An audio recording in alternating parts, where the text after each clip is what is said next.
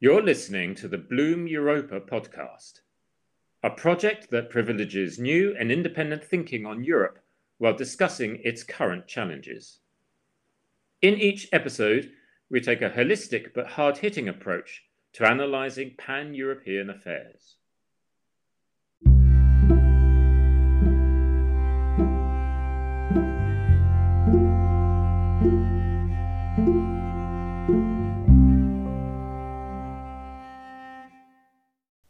Hello and welcome to the Bloom Europa podcast.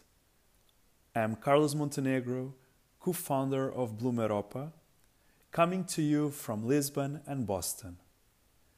And today, I wanted to share the first episode of our new podcast, where we will talk about how imminent may be a Russian invasion of Ukraine, as one country after another country are advising its citizens to evacuate Ukraine. Today's our guest is Mariana Budjeryn, a research associate with the project on managing the atom at the Harvard Kennedy School of Government, Balfour Center. She's also the author of the upcoming book, Inheriting the Bomb, Soviet Collapse and Nuclear Disarmament of Ukraine, published by Johns Hopkins Press. Our first episode will be hosted by my good friend, Adérito Vicente, PhD researcher at the European University Institute and also co-founder of Bloom Europa. They will both help us to assess how dangerous may be the current crisis. Welcome both. Thank you, Carlos, for this introduction, and thank you, Mariana, for joining us. We are very pleased to have you here. It's my pleasure. So, Mariana, let us start our conversation about your research work. You have written various publications about the event called the 1994 Budapest Memorandum on Security Assurances. What you can tell us about this political agreement? So, to put this Budapest Memorandum into context, I will backtrack a little bit and start with a broader picture. So as we all know, in 1991, the Soviet Union collapsed, and the Soviet Union was a nuclear superpower. At that time, it had about 30,000 nuclear weapons on its territory.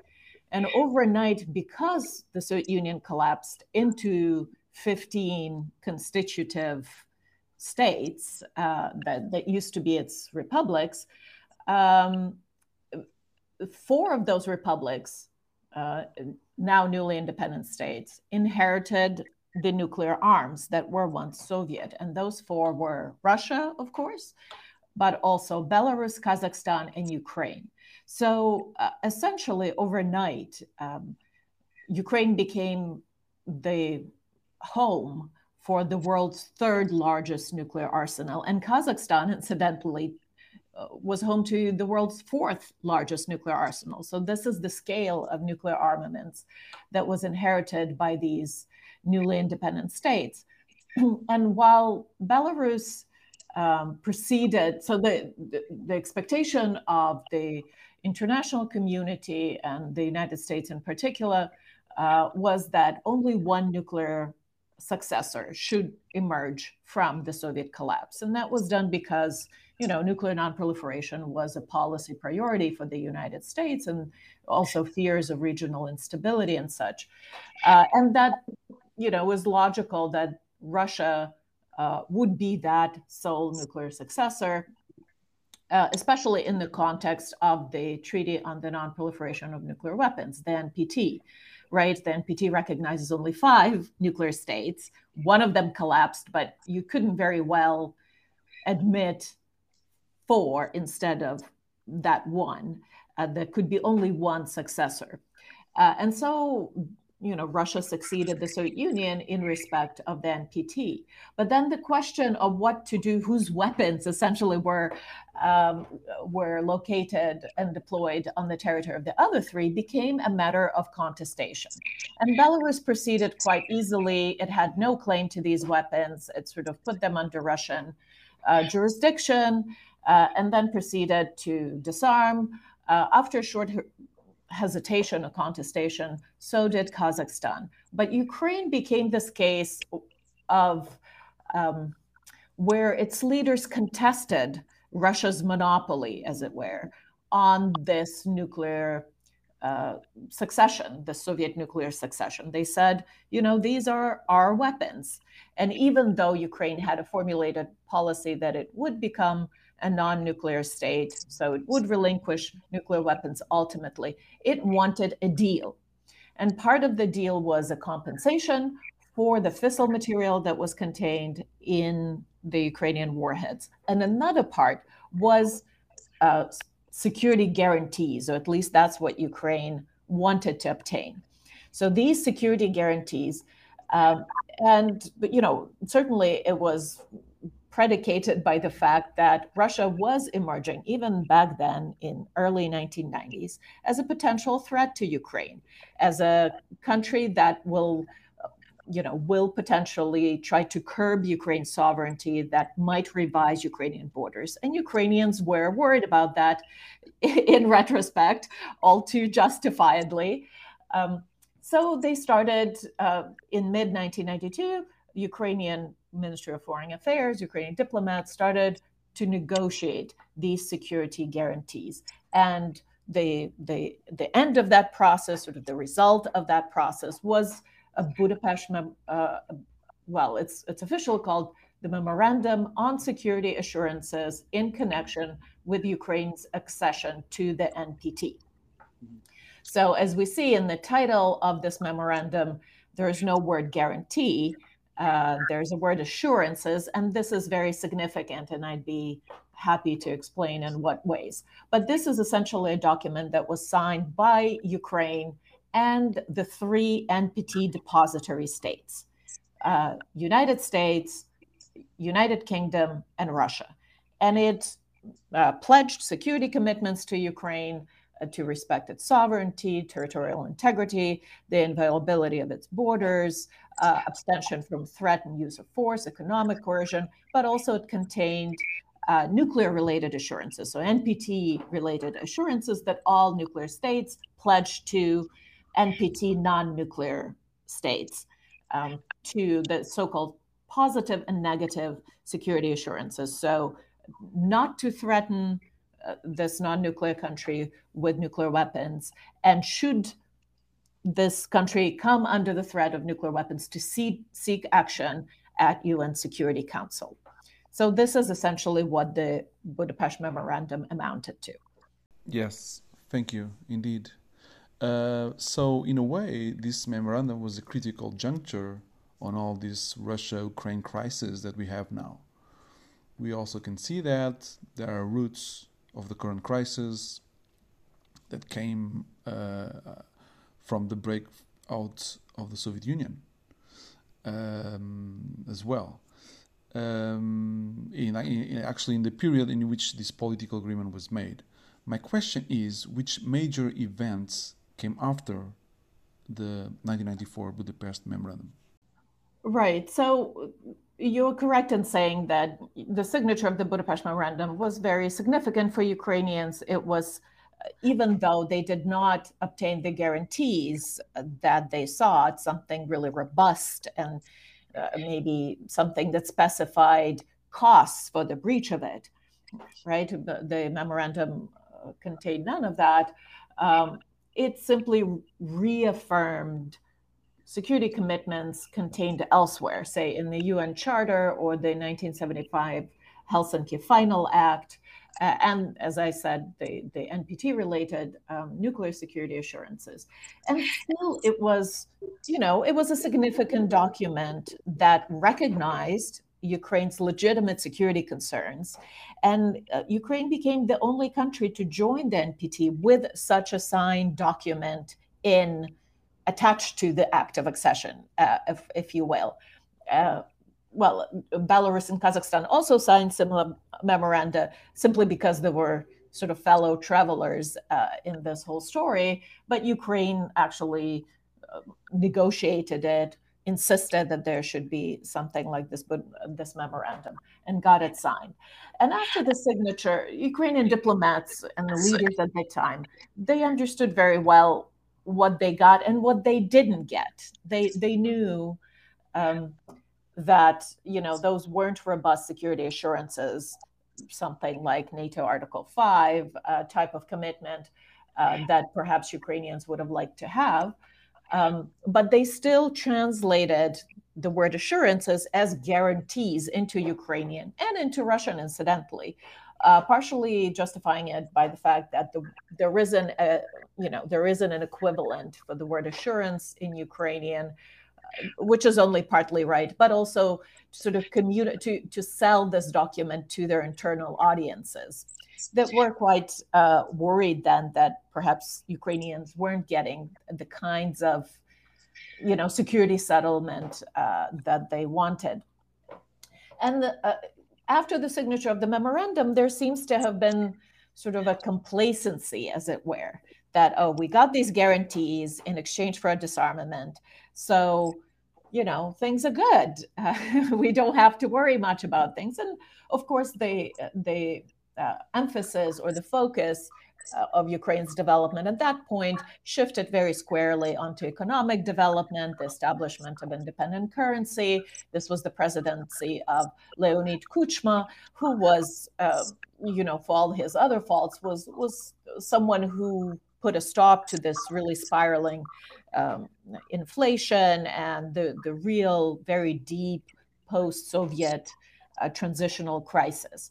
So Ukraine sort of wanted to develop economically and remain generally at this neutral, non-allied country. But very slowly, it sort of appeared that perhaps Ukraine was suffering from the general malaise that afflicted all post-Soviet countries, where there was a small number of people that got very rich very quickly, the so-called oligarchs, by acquiring state property at very low prices, and these big. So they kind of grabbed power and became intertwined with the political institutions. And one thing that Ukraine has, as it turned out, always had was this nascent but very vocal and robust civil society. So whenever some of these most egregious excesses of political leaders became apparent, people just came out and protested. And one of the first such protests was a movement of Ukraine against Kuchma that was spurred by the murder of a very well-known Ukrainian oppositional journalist, Georgy Gangadze. His body was found beheaded in the woods outside of Kiev. That was early 2000s, and that spurred an outcry. Kuchma tried to anoint his other, a president, Viktor Yanukovych, as his anointed heir to the presidential throne. Somehow this person won. There were allegations of widespread fraud, and that spurred election fraud. That spurred the Orange Revolution in 2004. So this was the first big kind of mass movement where people came out and said, our voice needs to count properly, and we're not going to settle and be manipulated by politicians in the office. And it was a successful revolution. The election was rerun. The opposite number, or the contender in the presidential elections to Viktor Yanukovych, Viktor Yushchenko, won and had a 5-year presidency. Then, as we well know, after that presidency, the original Viktor Yanukovych won and became, very closely aligned with Kremlin. In fact, Ukrainian security and military establishments took a very big hit at that point. At some point, Ukraine's defense minister was a Russian citizen. So you can imagine, the level to which Russian interests had penetrated Ukraine's establishment. And once again, there was another protest, this time in 2014, spurred by the refusal of this President Viktor Yanukovych, under Russian pressure, to sign an association agreement with the European Union. He last minute he decided not to sign. There was years of preparation that went into it. Under Russian pressure, he rescinded on that decision, and people went out and protested. Now, as opposed to the Orange Revolution, in this what became known as Revolution of Dignity, the government of Viktor Yanukovych used force. And that was a huge mistake, because his regime would have probably survived the protests had he not sent riot police that brutally tried to squash it, and that only made people more angry and more people came out. So these particular protests turned violent and turned bloody. There were about 100 people that died in late January, early February of 2014. And President fled to Russia, President Yanukovych, and amid this upheaval, that's when Kremlin moved in and occupied Crimea. This was done in a very well-planned and very well-prepared special operation. This was done without a shot. And at the same time, they started instigating, takeover of towns and administrative buildings in Ukraine's east, where they thought there would be support for such thing. There, they miscalculated, because at that point Ukrainians sort of regrouped and managed to stage a resistance. So we know the story. Since then, there has been a war in eastern Ukraine for 8 years now. It was hot and bloody for the first couple of years, and then a ceasefire essentially was reached with the participation of Russia, Germany, and France. That was negotiated in 2015. And now we see sort of another spur in that process, right? Again, instigated on the Russian side, seemingly out of thin air, right? Just a year ago, any one of us would not have predicted that we would be standing on a brink of war, literally. This day, February 17th, 2022. Yes, indeed. So, from your perspective as a scholar, but also as an Ukrainian, why do you think Russia is threatening Ukraine now? Terito, that's a very good question. And I think, there has been a lot of guesswork and a lot of punditry in the last month or two about motives and about timing. Why now? Why start all of this now? I don't have a good answer to it. But the best one I've heard, and the best one I can wrap my head around, is that over since 2014, right, when Ukrainian army was in pretty sorry state, it wasn't very well developed and wasn't very well supplied. Since then, Ukrainian armed forces had made great progress due to Ukrainian government's efforts and due to the Western security and military help from the United States, but also from other partners, from Canada, from the UK, from Poland, etc. So there's the cost of invading and occupying at least parts of Ukraine has gone up. And if it continues that way, then perhaps it will at some point become prohibitive. So Russia will no longer have sort of a plausible military option in Ukraine. At the same time, the calculation was that after Afghanistan and the withdrawal from Afghanistan, the United States would be less likely to stand up for Ukraine or get involved in some other, potential conflict in Europe.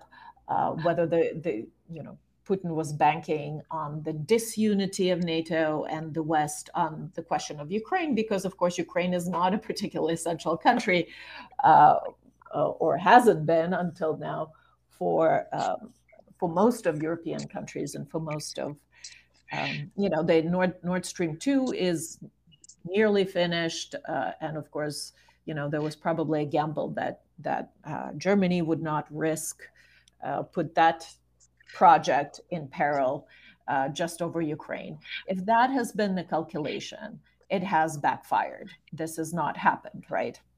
But I think from Russia's standpoint, there was sort of the stalemate where Donbass was largely quiet, where Russia has been, they had Crimea, but, it takes a lot of money and it takes a lot of resources for them to maintain that and supply it over the bridge and so forth. So if they were to make this move and change the status quo, now was probably the window of opportunity, with maybe a weakened and disunited West, and then a Ukraine that was still weak enough to be able to, to be conquered, or at least parts of it to be conquered, because there's news of Turkey supplying drones, combat drones to Ukraine, even starting production of these drones in Ukraine.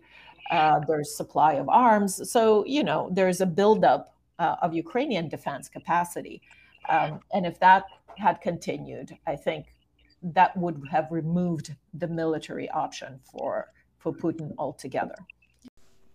So, in recent months, we have distinct positions by the US and Russia.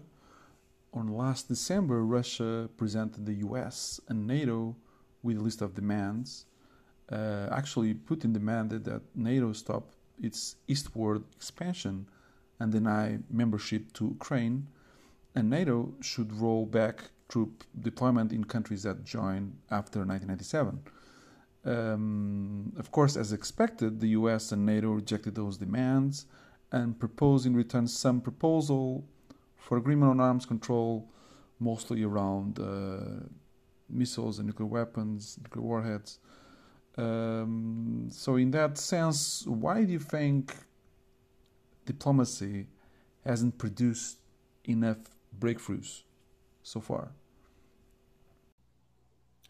Well, so the arms control part of it, that was launched or relaunched, as it were, as after the Geneva summit in June. It was, if I'm correct, last year, between Biden and Putin, and there already, working groups have been set up, an agenda has been drawn up for potential talks on arms control. So you really don't need to build up 150,000 troops on Ukrainian border to start talking arms control. That was already proceeding. There was a meeting in September, and then again, I think maybe in October and November. So there have been, and now in January, that was already the meeting that had addressed some of the Russian demands on arms control. And arms control is is an ongoing process. It has been the staple of U.S.-Soviet relations, and there have been agreements between Russia and the U.S. After the Soviet collapse. So that's a perfectly fine and productive way for the two nuclear powers to engage. In fact, they should engage in arms control. It's better for all of us. Now, the Russian demands about the non-expansion of NATO and the rollback of forces, I find it hard to believe that President Putin did not understand that that's a non-starter. That, if he wanted really de facto to prevent Ukraine's membership in NATO, he has already done that essentially by occupying part of Ukraine and making it a volatile region with contested borders, something NATO would not likely to absorb. Certainly not anytime soon, and certainly not in any foreseeable future. I mean, he's already had de facto veto on Ukraine's membership in NATO. I think perhaps what he didn't like seeing was that even despite the absence of this membership in NATO, Ukraine was getting the military aid, and Ukraine was improving its armed forces, and Ukraine was getting arms supplied to bolster its defenses. And most certainly after 2014, even the parts of the population that were traditionally very friendly towards Russia, I mean, there's whole cities and huge parts of Ukraine that are essentially Russian speaking. And there have been intermarriages, and people have relatives across the border. So even in those parts, though, his strategy had backfired, and there's a lot more kind of readiness or sentiment that Russia is the actual aggressor and that Russia is a threat, even amongst these previously friendly parts of the population. So I think he was kind of losing Ukraine permanently to the West, and that is somehow. I'm not sure why he's so fixated on Ukraine. I really don't know, because if you read his sayings and his articles, and especially this one in June, was it, or in July, about Ukraine and Russia being same people, and then there was an October article by ex-president Medvedev, who's a good guy, the West likes Medvedev because he was sort of reasonable, and he signed a new start with the US. But it was just like scathing disdain, this really patronizing way of speaking about Ukrainians as kind of these non-people, as this accidental state that doesn't even deserve, sovereignty. They're just kind of like a bunch of jokers who don't know who they are, and it's just really striking language that just kind of belittles and diminishes Ukraine as as a state, as a project, as a people who have some kind of right to to independence and sovereignty. So I find it hard to believe that somehow it's some kind of great love for or concern for Ukraine that is driving him in his policy. If anything, it's probably the opposite. Right. So, as you know it, recently there was a proposal by the Organization for Security and Cooperation in Europe, by its chairman in office, the Polish Zbigniew Rau, basically proposed to launch a renewed informal dialogue on security in Europe within the framework of this international organization. The answer from Russia was positive, but of course, the security guarantees that Moscow wants can be only solved by the US and NATO.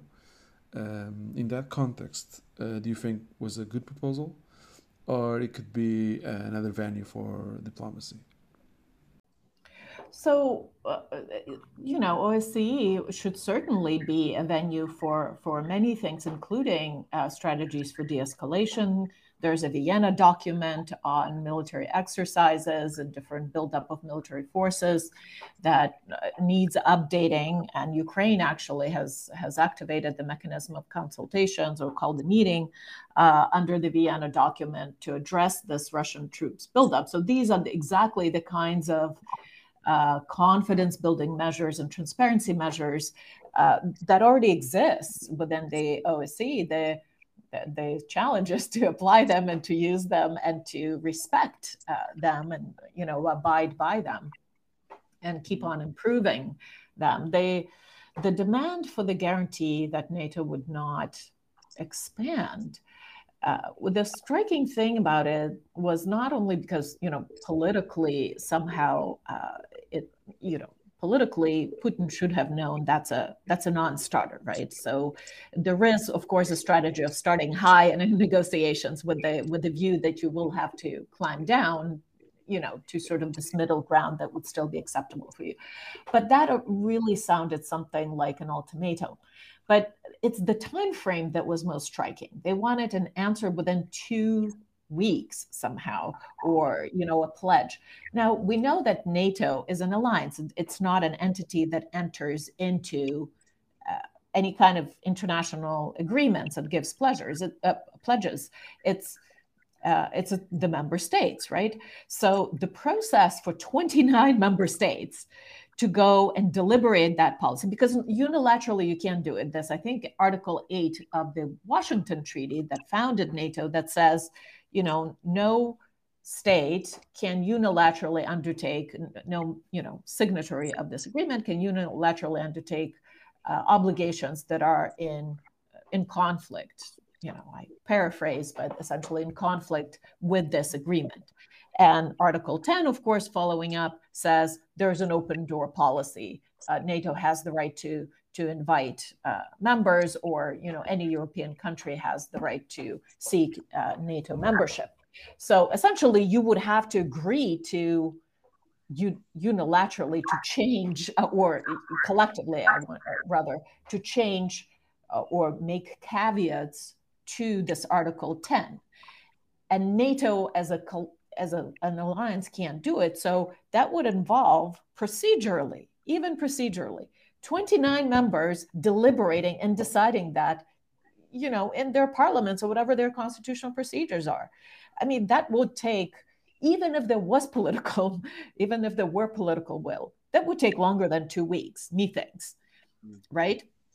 Right. So that's why it seems that it very strongly suggests itself that this demand for guarantees was a non-starter, and it does sound like an ultimatum.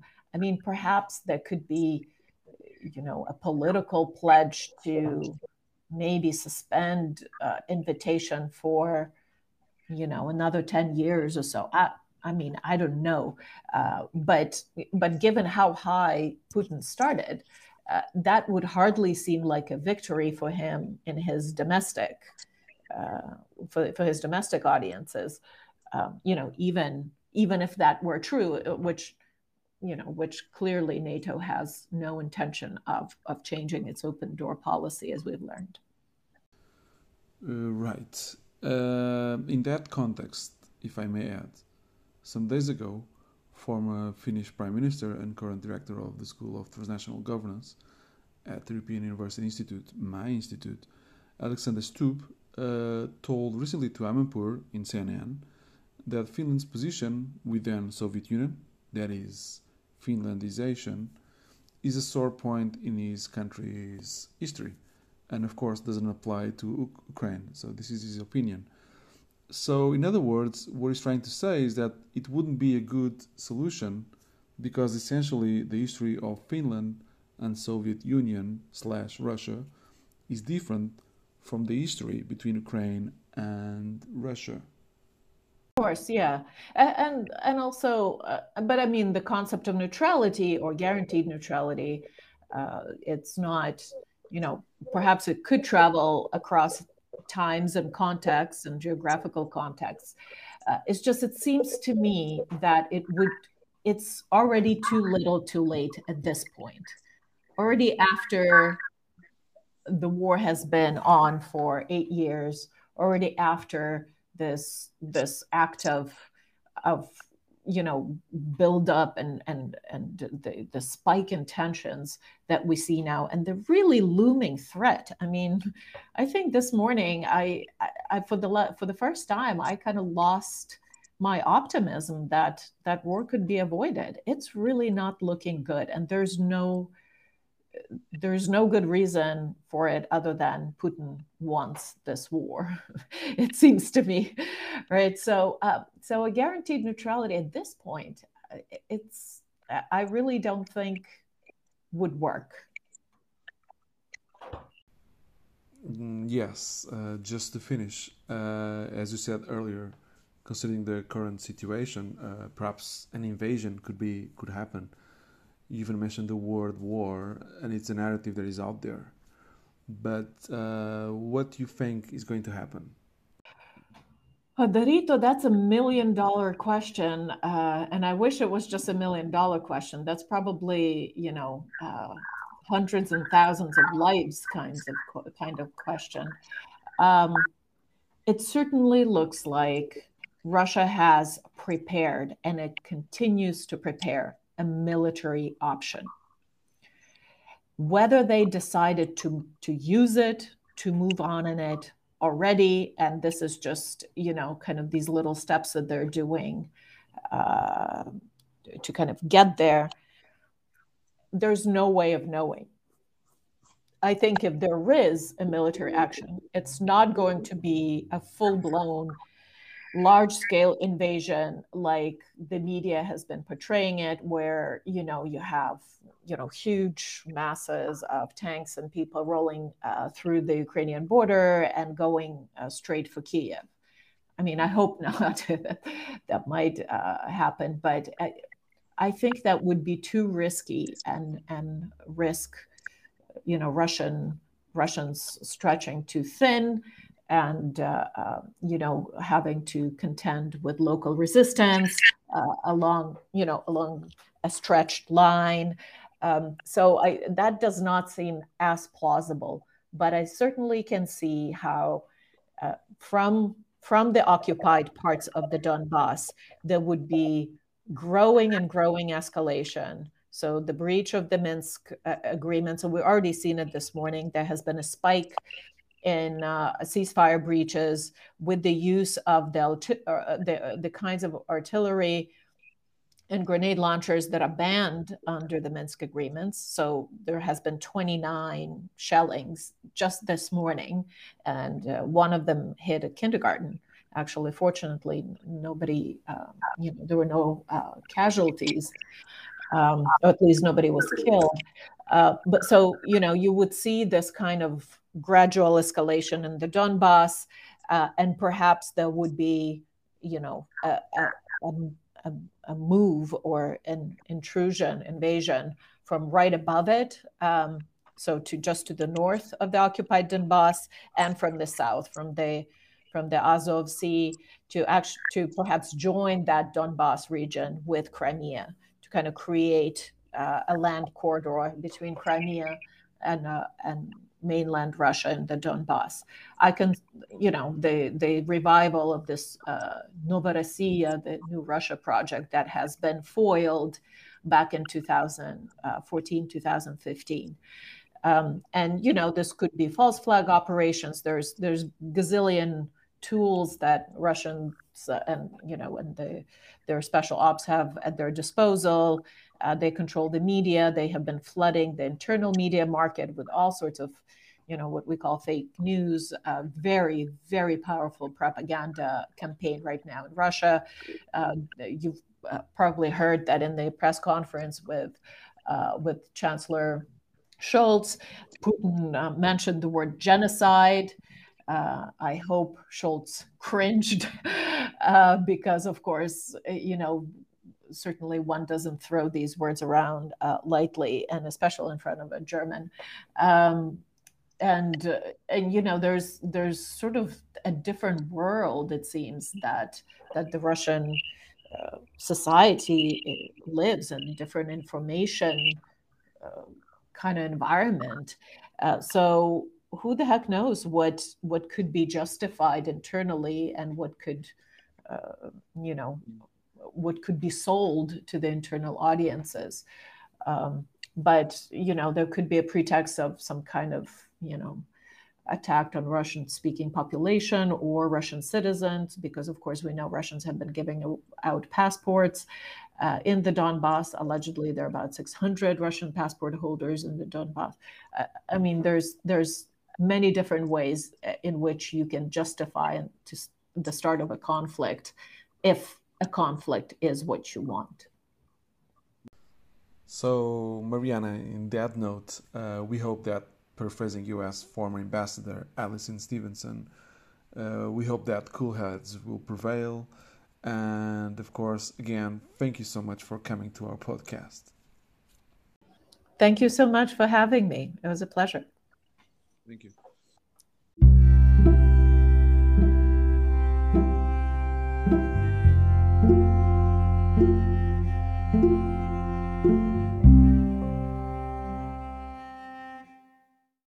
Thanks for listening to our podcast.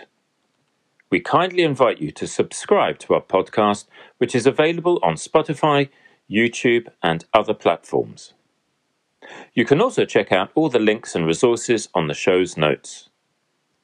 That's all for this episode, folks, and we look forward to you tuning in next time.